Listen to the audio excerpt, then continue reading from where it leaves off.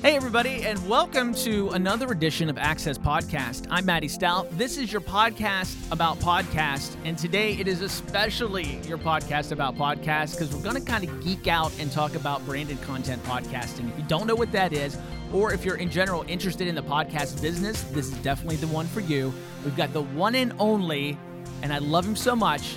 He is everything that's good about Canada, Steve Pratt on the show. He is a principal at Pacific Content, the first branded content podcast company in the world. And he's also the host of a few podcasts, including one I really loved called Slack Variety Pack. Check it out. When she was researching the subject of happiness, she noticed a common pattern with the people she was talking to. The people who were facing a happiness challenge most often pointed to a habit as the obstacle. He's not only the principal and co-founder of Pacific Content, I'd like to think of him as a friend, and I'm going to be honest, a mentor. Steve Pratt. Hi, Steve. Hello, Matty. How you doing? I'm doing great. Pacific Content is not a company that most people will know about because what you do is something that is new for a lot of folks. Branded content podcasting. You've done a lot of them. I just think to start off, maybe we should just tell people what exactly is a branded content podcast, and are we still calling them that, or is there a new name? Yeah, it's interesting. We started calling them branded podcasts up until 2017, and then we've actually changed the language to say that we make original podcasts with brands. And it sounds like a very small difference, but it's a fairly big one for a couple of reasons. The core of the business is trying to make fantastic shows that are funded by brands. And, you know, I think initially when you say branded content, there's probably a connotation around, they're trying to sell me something, or this is going to be heavy-handed marketing. And the reason we changed the language to original podcasts with brands is that's not what we're making. We are making shows that are designed to be every bit as compelling as any of your other favorite shows. That's kind of the only way that they'll build an audience, is if it's a great show. And it's more around the idea that some of the most interesting media companies in the future are going to be non-traditional places like brands. And some of your favorite shows in the future are going to come from brands that are going to be smart and start acting and thinking more like media companies. So our job as a company is to work with brands and help them figure out how to map their brand and their strategy into a show that people genuinely love and is an original show, not a piece of marketing. Let's talk about a couple of the shows so everybody understands what exactly we're talking about. Let's start with the first one that I was aware of, and one of the things that drew me to talk to you the first time was Slack Variety Pack. Now, tell people about that show and how it came about. Yeah, so we're all a bunch of ex-traditional media people, mostly from the Canadian public radio system, like the Canadian equivalent of NPR.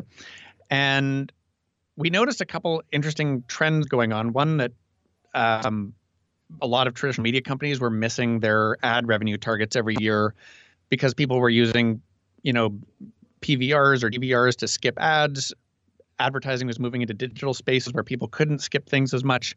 We were seeing the rise of companies like Red Bull, who were making really compelling original programming in the video space that was not about their product or services, but it was more about how it made you feel. And then we also saw the rise of Serial come out of nowhere in the podcasting space. That was, I think we saw the first 10 years of podcasting as almost like the democratization of the publishing tools and the distribution, where anybody could make a podcast for next to nothing. There were no gatekeepers anymore. And I think the result was there's a lot of amazing shows and tons of people made shows that never would have made shows, but the bulk of them were going to be unedited interview shows. And Serial kind of changed the game when that came out with this amazing, highly produced narrative series that grabbed everybody's attention. And I think all of those factors kind of led to people thinking, you know what, podcasts have an enormous amount of potential to become Netflix for radio, where people are going to choose amazing, high quality stuff on demand, on their own schedule, and program their commutes and their workout and their dog walks and whatever else they're doing. So we kind of recognize that there's nobody doing that in the audio space, and we literally just pitched Slack. We kind of finagled a meeting with the CMO, a guy named Bill Masitis, when he was in Vancouver for a meeting, and he was the first person we pitched it to, and he said yes. And we were just like, oh, holy moly, I can't believe this. Now we have to figure out how to make the show for Slack. And we kind of worked fairly collaboratively with them, but a lot of it was kind of inventing it as we went and trying to balance this idea of like, we need to figure out what Slack's voice is in audio. We need to figure out how to represent what they stand for in audio.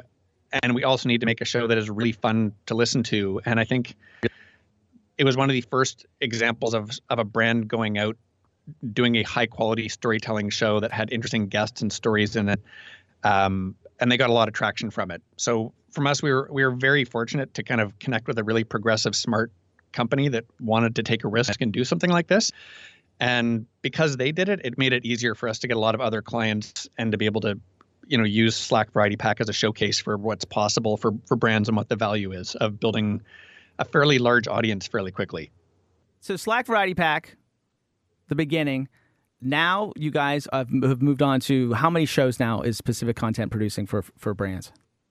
It fluctuates. I think right now we're about 7 or 8 shows in production right now. But we have shows that are kind of in between seasons and onboarding new clients and things. So it does change, but it's really interesting. Like every year in the fall, it seems like there's a new evolution of like the next level of brands coming into the space and wanting to make podcasts. And it's getting easier and easier to be able to talk about making amazing shows with all the clients too. Like I think in the first year, we were just wanting anybody to say yes so we could prove the model and make podcasts and make this a thing. And then last year around this time, we were, having an influx of like some pretty big brands like Prudential came in. We started mostly with tech companies out of Silicon Valley. And then, when you get somebody like Prudential coming in, like a big insurance company, it's like next level piece. And I think last year, the focus was on kind of growing better quality shows and thinking about different formats of storytelling. And then in 2017, for us, it's really been around figuring out the audience development piece with brands at a new level where, it's kind of interesting when you think about it, but brands have kind of a huge unfair advantage to be able to build audiences really quickly because they have all these built-in strengths that they probably have not ever used to build an audience with a show before. So for example, we're doing a show with Mozilla, and when there's a new podcast episode, you can open a new tab in Firefox, and underneath the search bar is a promo for the podcast. That's awesome. And it's driving tons and tons of listeners coming in. And, it wouldn't work if it was a bad show, but it's a great show. And they've got a tool that they own that's going to let tons and tons of people know about it. So 2017 has really been a year for us around like keep making the shows better, but like really think about how to go from zero to a big audience really quickly with kind of like the secret superpowers of every company we work with. I want to switch gears and talk about you, Steve, my friend. This is where it's going to get boring. Well, no, this is where I get to. I want to tell everybody how I met you. I was writing a paper for my graduate school class, and I teach a branded content class at the university that I work at, and I've been in podcasting for 10 years. And I was like, I wonder if anybody's doing branded content podcasting. And I, just did Google searches, and there was one name and one name only that popped up several times, and it was Steve Pratt. And I sent Steve an email, and immediately we met like a week later. And I'm so glad I sent that email to start with. So this is a good chance. I want to, I don't think I've ever gotten it really into your story about your radio story. We all have that story of how we ended up in this messed up business. When did you start thinking about radio as a career, and were we always into it? Well, it's kind of interesting. Like I actually started my career in television. No, I didn't. But I ended up in radio. Okay. I landed in radio after television. So I was oddly in university, I was kind of on track to go to law school, and I'd been doing a bunch of comedy and improv and stuff like that when I was in university and was loving it. And then I kind of had this, crisis of saying like, I don't think I really want to be a lawyer. I want to do something fun. And I got a summer job at a TV station in Toronto, and I was just totally hooked at being able to go out and tell stories and, do something that actually got a reaction from audiences, or be able to kind of put a spin on a story that made it fun and interesting and exciting to listen to or watch. And I spent about 10 years doing all sorts of different television, from entertainment journalism to comedy programming to kids programming. I worked at a music network called Much Music that was kind of like the equivalent of MTV in Canada. I used to watch Much Music, by the way. Well, there you go. Yeah, we had it on in the United States. It'd come on like weekends and stuff. They'd have some shows on, but yeah. Yeah, so I was really I got to work in a ton of interesting places with a ton of different programming formats and different audiences. And everyone was kind of like a new creative challenge to figure out what's the, the way to reach this audience and do something that's creative and fun for them that's different than the last one I did. Then after that, I got a job at AOL. I was really interested in, this is around, when the internet was blowing up, and they were doing some really interesting stuff with online only content. And I'd done a bunch of, digital stuff in the TV side, but it was really more of a secondary piece to TV, where the company's primary business was television. And I wanted to go to a place where their only business was the internet, and where they were doing all sorts of really progressive, interesting stuff to figure out audiences on the internet. And I learned so much there, just around what works and measuring different ideas and A/B testing headlines and photos and all sorts of different things. And oddly enough, one of my old colleagues at Much Music was at the Canadian Public Broadcaster and said to me, I recommended you for this job running this weird new music service at the public broadcaster, because it's a mix of traditional media and digital. And because I'd done all the television in different formats and worked at a music service, and then because I'd also worked at AOL, I landed in this insanely cool gig at a place called CBC Radio 3. And it was an online-only music service that was launching a satellite radio station on Sirius XM. And it was only for new and independent Canadian artists. So if you're an established artist, you couldn't get played. If you weren't Canadian, you couldn't get played. And it was the most niche thing you could ever imagine. And in a way, it was almost like a media lab where we got to try out all sorts of cool ideas around building communities and, trying different strategies for artist discovery. And very soon after I started is when podcasting started. The Adam Curry show was starting, and I first heard it in late 2004, and I started in fall of 2004. And we realized that all these indie artists that we were playing owned all their own rights, and that we should try podcasting. It would be an amazing way to get music out to new people who are looking for podcasts, and nobody else had the rights to put music out there. So we launched one of the world's first music podcasts that was actually legal. And when they launched podcasting inside of iTunes in, May or June of 2005, they featured this CBC Radio 3 podcast worldwide, and it just blew up. And it helps, obviously, that there's ridiculously good independent Canadian music coming out at that time. This was in the early days of Arcade Fire and Tegan and Sarah and the New Pornographers and Feist and Broken Social Scene and all this stuff. But anyways, long story short, that was a really long story. But I've been in podcasting for a long time as a result of all those weird factors kind of coming together.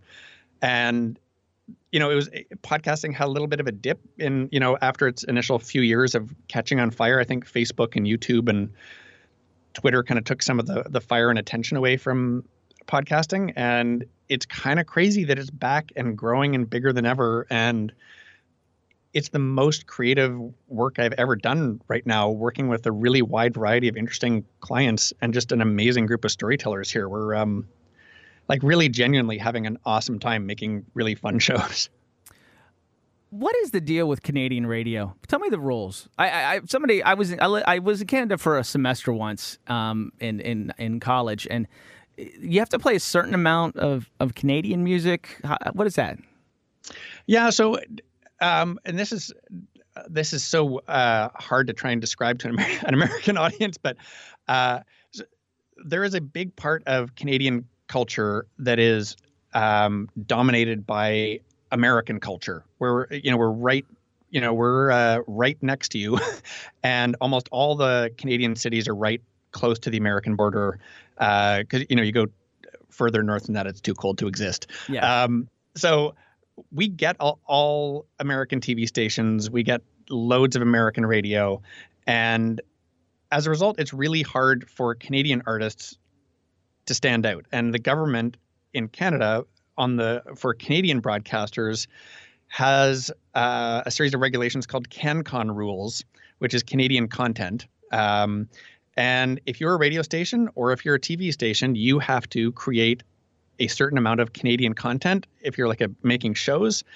And if you're a radio station playing music, you have to play a certain percentage of Canadian music. And there's different tiers of Canadian music. Like you can only play this much hit Canadian music, that you actually have to play some emerging Canadian music. And it's designed to help build a star system and help expose Canadian artists to Canadians, as well as, obviously around the world. But it's really focused on career development for Canadians. So it's very, very unusual. It doesn't exist in America, obviously. I love it. I think it's great, and it's just one of those things that I always thought was really cool. And I had no idea about your first podcast and doing Canadian music. Like that is, those early days of podcasting. I sometimes forget that I've been in the business for 10 years, because it really did feel at the beginning like we were going to take over the world, and then it was like, oh, maybe not. And then Serial came out, and it was like, hey, we're going to take over the world. And then, no, okay, maybe not. And then but I feel like the last year and a half, 2 years, there's been just great progress. What do you see the future of podcasting going? You know what? It's funny because it has been now 13 years or something like that since they first came out. So when I say it feels like a very young industry, or it's in its infancy, it's weird to say that, but I'm going to say that I think we're still in the very early stages of what podcasting can and will become. I think on the technology side, there's still a whole bunch of people who have not figured out how to get a podcast and haven't figured out how to connect their car to their phone and program their own commute. I think that's going to get better, and the more and more, maybe even connected cars will be just downloading podcasts into your car. The easier that process gets for people, the more people are going to start listening to podcasts.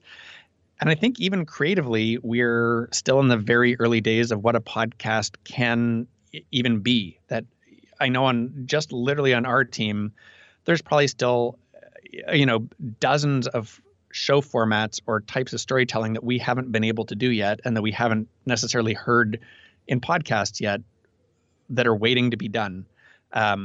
It's funny, we're doing a show with McAfee about cybersecurity called Hackable, and the guy who's the host and the producer of the show, Jeff Siskin, has a strong radio background, but he also did a bunch of television programming.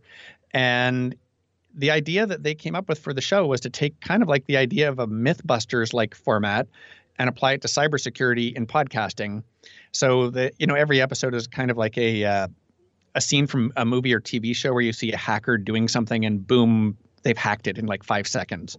And they wanted to test to see, is that actually possible, and how worried should you be about somebody hacking you?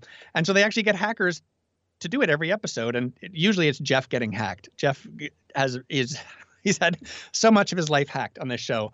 But the idea of saying we're not just going to have cybersecurity experts on and interview them and get tips, that we're going to build a format around, taking this scene that people are probably familiar with, and then having real hackers do it, and you're kind of following along to see if he's going to get hacked and what you should be able to do to not get hacked, is infinitely more compelling than the expert interview sort of thing. So I think there's tons and tons of ideas that are going to be brought into podcasting as it keeps evolving. And honestly, like even just iHeart, the company that you work for, putting more and more into podcasting this year, and you got podcasting as a bigger part of your mobile app. I bet there's tons of people who listen to radio in the mobile app that are going to have their first podcasting experience this year. So, I'm obviously biased, but I'm pretty bullish on where podcasting is going.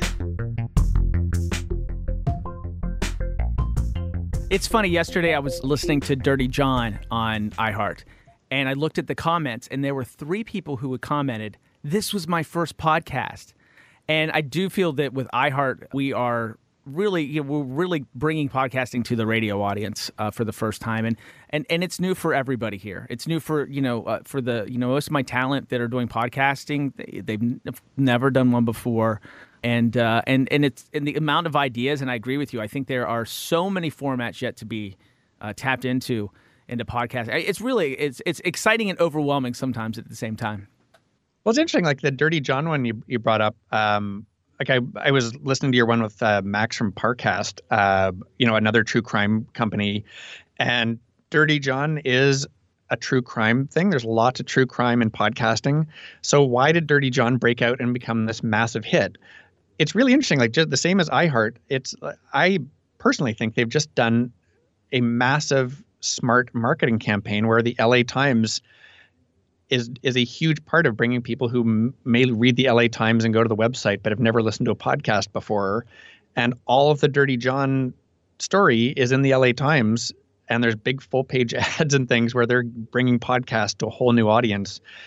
And it's not that it's not a good show. It's just that I haven't seen like a huge smart marketing campaign that's more like a Hollywood or a TV network campaign for a podcast before like this. And the guy who runs the Wondery podcast network, Hernan Lopez, is an ex-TV executive. Huge kudos for like treating podcasts like a major medium and getting people excited about a new show. Yeah, I agree with you too, because I liked it. I listened to it. It was a lot of hype, and I'm like, oh, it was good. But I interviewed Phoebe Judge. She was on a week or two ago, and same thing. Like, if you like that, go listen to Criminal. Like, they do this every week, and they do all kinds of stuff on Criminal. So I think it will open it up to a lot more people. Yeah, no, it's exciting. It's funny, yesterday I was listening to Dirty John on iHeart, and I looked at the comments, and there were 3 people who had commented, "This was my first podcast." And I do feel that with iHeart, we are we're really bringing podcasting to the radio audience for the first time, and it's new for everybody here. It's new for most of my talent that are doing podcasting. They've never done one before. And it's in the amount of ideas, and I agree with you. I think there are so many formats yet to be tapped into podcasting. It's exciting and overwhelming sometimes at the same time. Well, it's interesting, like the Dirty John one you brought up. I was listening to your one with Max from Parcast, another true crime company, and Dirty John is a true crime thing. There's lots of true crime in podcasting. So why did Dirty John break out and become this massive hit? It's really interesting. Like just the same as iHeart. I personally think they've just done a massive smart marketing campaign where the LA Times is a huge part of bringing people who may read the LA Times and go to the website but have never listened to a podcast before. And all of the Dirty John story is in the LA Times, and there's big full page ads and things where they're bringing podcasts to a whole new audience. And it's not that it's not a good show. It's just that I haven't seen like a huge smart marketing campaign that's more like a Hollywood or a TV network campaign for a podcast before like this. And the guy who runs the Wondery podcast network, Hernan Lopez, is an ex-TV executive. Huge kudos for like treating podcasts like a major medium and getting people excited about a new show. Yeah, I agree with you too, because I liked it. I listened to it. It was a lot of hype, and I'm like, oh, it was good. But I interviewed Phoebe Judge. She was on a week or two ago, and same thing. Like, if you like that, go listen to Criminal. Like, they do this every week, and they do all kinds of stuff on Criminal. So I think it will open it up to a lot more people. Yeah, no, it's exciting. All right, Steve, we're going to end up with I I like to still do my cheesy radio segments, and this one's called 3 Killer Questions. I'm going to ask you 3 questions, and this is not related to true crime, though. The killer questions. Actually, you know what? I will. I have one question that I switch up once in a while. I ask people what kind of sandwich would they be, and I believe I interviewed you some other time and asked you that. So I'm going to ask you. I'm going to tell you. I don't know, but I have to tell you because I'm obsessed with Schwartz's smoked meat sandwiches in Montreal. It's the greatest sandwich on earth. If you ever go to Montreal, smoked meat, Schwartz's, and ask for extra fatty. Just don't worry about the health thing. Go for extra fatty. It's the greatest sandwich you'll ever have in your life. Oh That's what I would be. I'm so hungry. I'm so hungry. Yeah.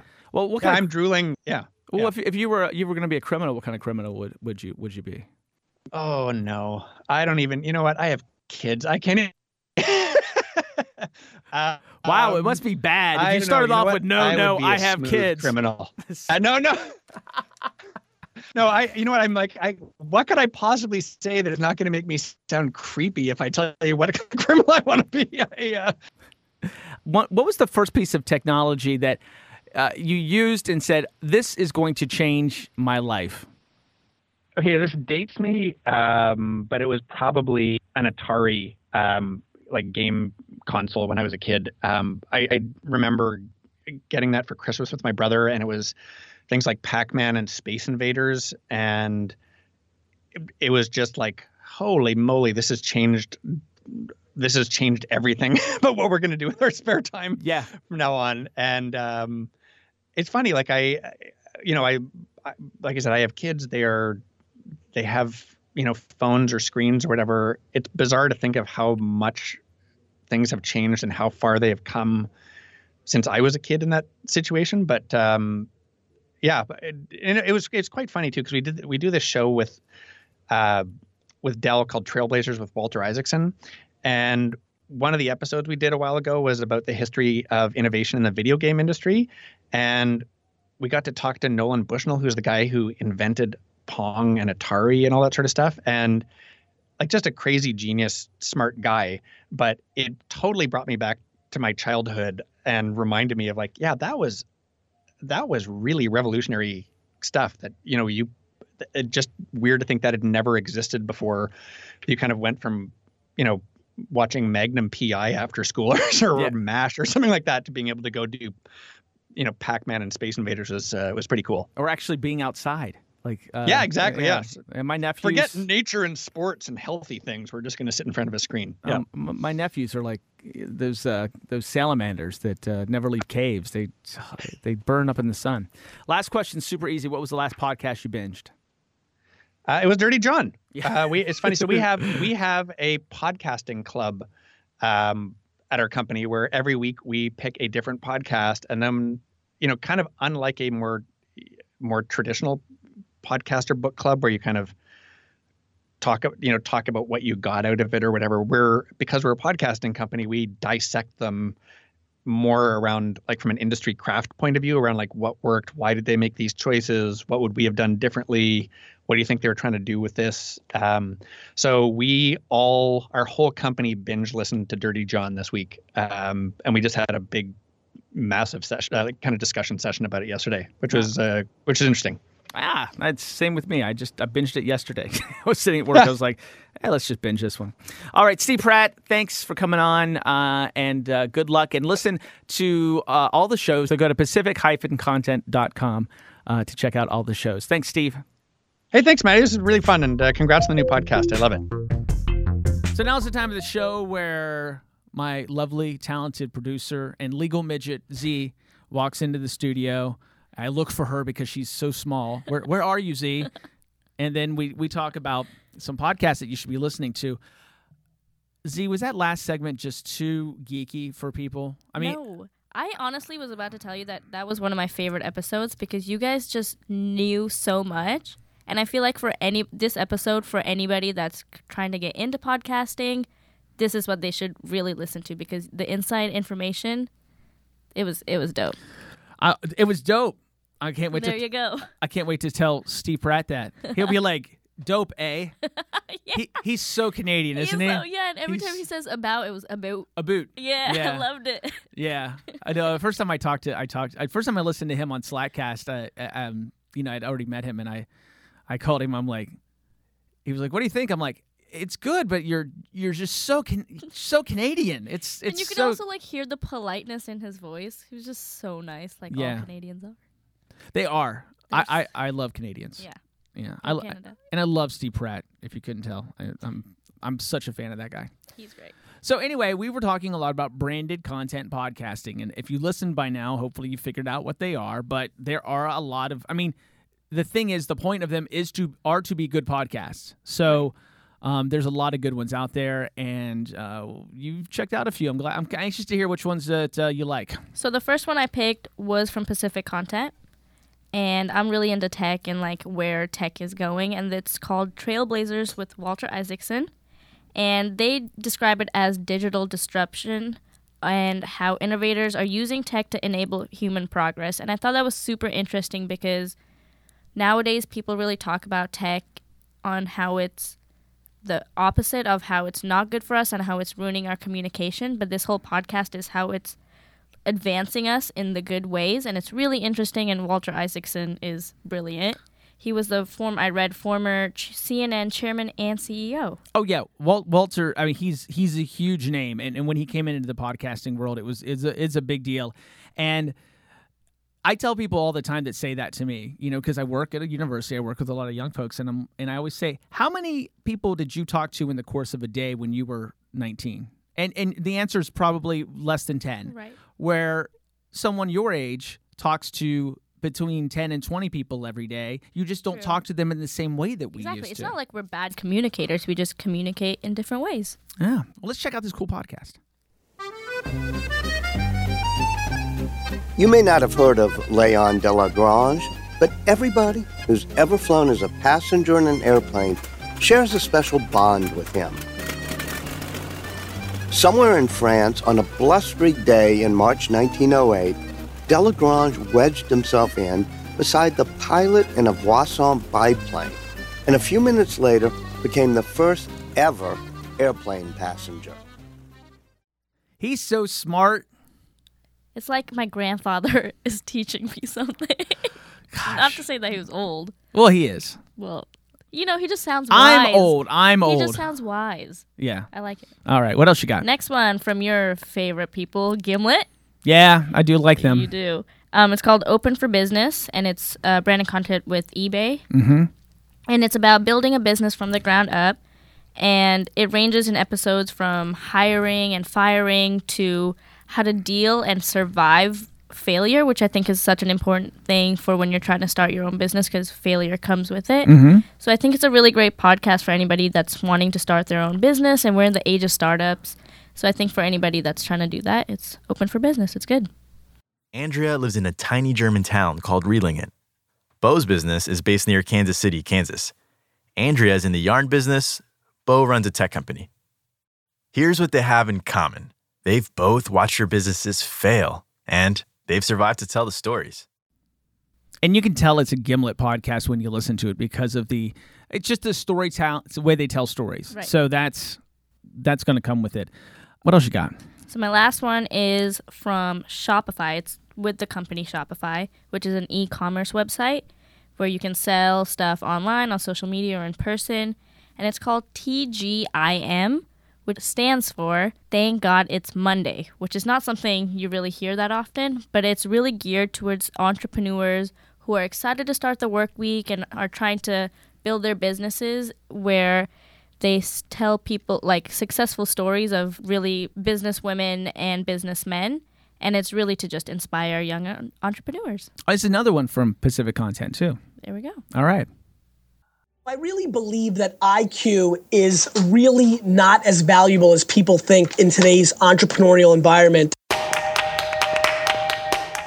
I've really been spending a lot more time on emotional intelligence, and the 3 EQ traits that I think every entrepreneur has to focus on are the following. And I've got one more just for you. Check out. It's called Twice Around. It's produced actually by the Federal Reserve Bank of San Francisco. Oh. Yeah, they do a few podcasts. This one features two of the ladies that work at the bank, and they talk about all kinds of issues and that affect everyday life. Really well produced. Good one. Go check that one out.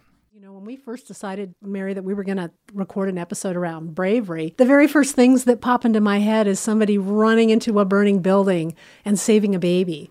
Oh, yes, of course. Yeah, and very heroic and epic sort of behavior. And that's the thing that kind of comes up for me when I think about bravery. And on the other side of the continuum, where heroic is on one side, comes the childhood braveries, where we have to, if Jody and I... Access Podcast is produced by Z. Zinyana Dalnamanla. Zinyana. Zayanya Dielvis. Zayanya Dielvis. I'll get it right. It's only been 3 years. Yeah. Engineers David Williamson, Horace Wong. Artwork by Dalton Runberg. Music composed by one Casey Franco. And special thanks, of course, to the god of podcasting, Chris Peterson, Don Parker here in San Francisco, and Katie Wilcox at iHeartRadio. Follow us on Facebook. It's Access Podcast. Or on Twitter, Access Podcast 1. And you can also follow me at Matty Stout, MattyStaudt, on all platforms. Nobody else has that name. Ooh. And download the free iHeartRadio app if you don't have it, because we've got all kinds of podcasts, and the numbers are growing and growing and growing, and we want you to listen to them. Share them with people, and then tell your friends to listen as well. Thanks.